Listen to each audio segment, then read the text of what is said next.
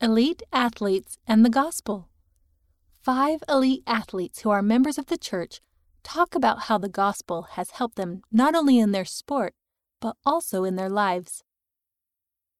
One of the things that has helped these athletes excel is a willingness to work hard and prepare for the future, even when they are not in control of the outcome. Things they can't control, whether or not they made the team, whether or not they win, or even if the events where they will compete may be postponed a year due to a once-in-a-lifetime pandemic. What can they control? How much effort they put into preparing so they could do their best. As you read their stories, think about what kind of effort it would take to reach peak performance in their sport. How about you? What can you do now to be at your best? Casey Patterson, beach volleyball. I've never forgotten this line from a conference talk. Hard work involves going after it with all your heart, might, mind, and strength. That alone is the difference between the average and the excellent.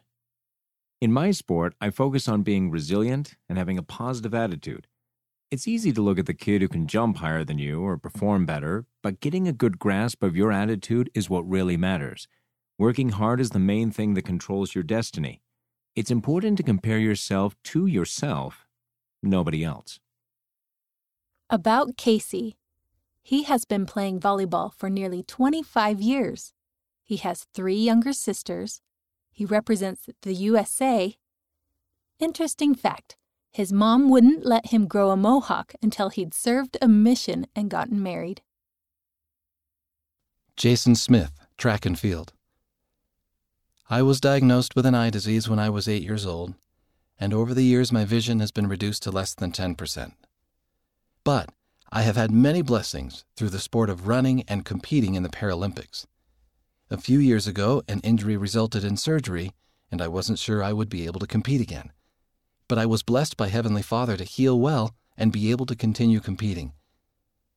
I know that Heavenly Father loves me and wants what is best for me. And that gives me comfort and reassurance that what happens is what's best for me. About Jason. He has been running for 15 years. He has 1 brother and 3 sisters. He represents Ireland. Interesting fact. Participating in elite sports gives him a unique opportunity to share the gospel. Mary Lake, volleyball. Growing up, a lot of girls struggle with the adversary targeting their self-worth. The world places an emphasis on what we look like, and if you're an athlete, you're being watched a lot. I felt a lot of anxiety playing volleyball at Brigham Young University. Lots of eyes were on me, and it brought up insecurities. I had been praying to get through the doubts that came with those insecurities. It wasn't an immediate answer, but I know that it was those prayers and that time with Heavenly Father that helped me overcome those. The Spirit reminded me that I am now a different person than I was 4 years ago. Looking back, I can see times when Heavenly Father's hand gave me experiences and impressions that I have so much more worth than I thought. I'm so much more than athletics. My mom says I could quit everything that other people label me as, but I could still be a wonderful person and a wonderful daughter. My family treats me like I'm human and loves me for things that aren't athletics. That has allowed me to enjoy my sport more since my self-worth isn't really tied up in how I perform. Volleyball is only a certain number of years of my life, but who I am is infinite. Younger girls often come to me and talk to me about volleyball. I get a glimpse of who they are and how Heavenly Father feels about them. I just want them to understand that they don't have to be a college athlete or do anything extraordinary to have great value and be loved.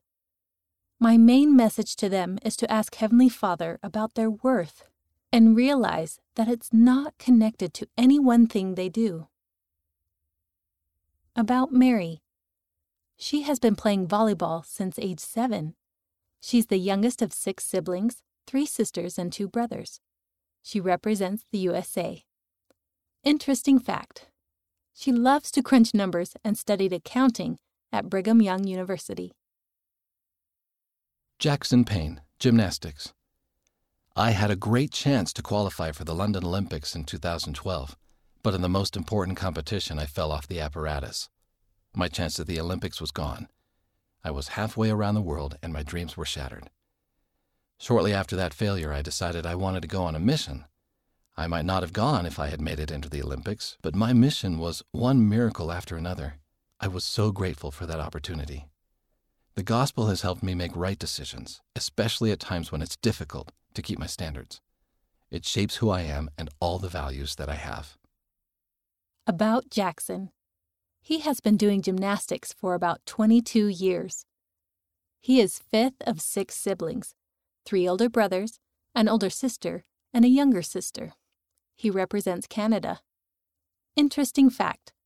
He got to shake the hand of President Gordon B. Hinckley at the dedication of the Edmonton, Alberta Temple. Brickell Bro, swimming. I was applying to colleges in 2015, the year before the 2016 Olympics. I was trying to find a college team that would allow me, a disabled swimmer, to train with them in preparation for Rio. Immediately after submitting each application, I would email the head coach of the swim team and give them a short bio and explain that I wanted to train with them. Then I would receive an email back wishing me luck, but saying they just did not have the ability to work with me.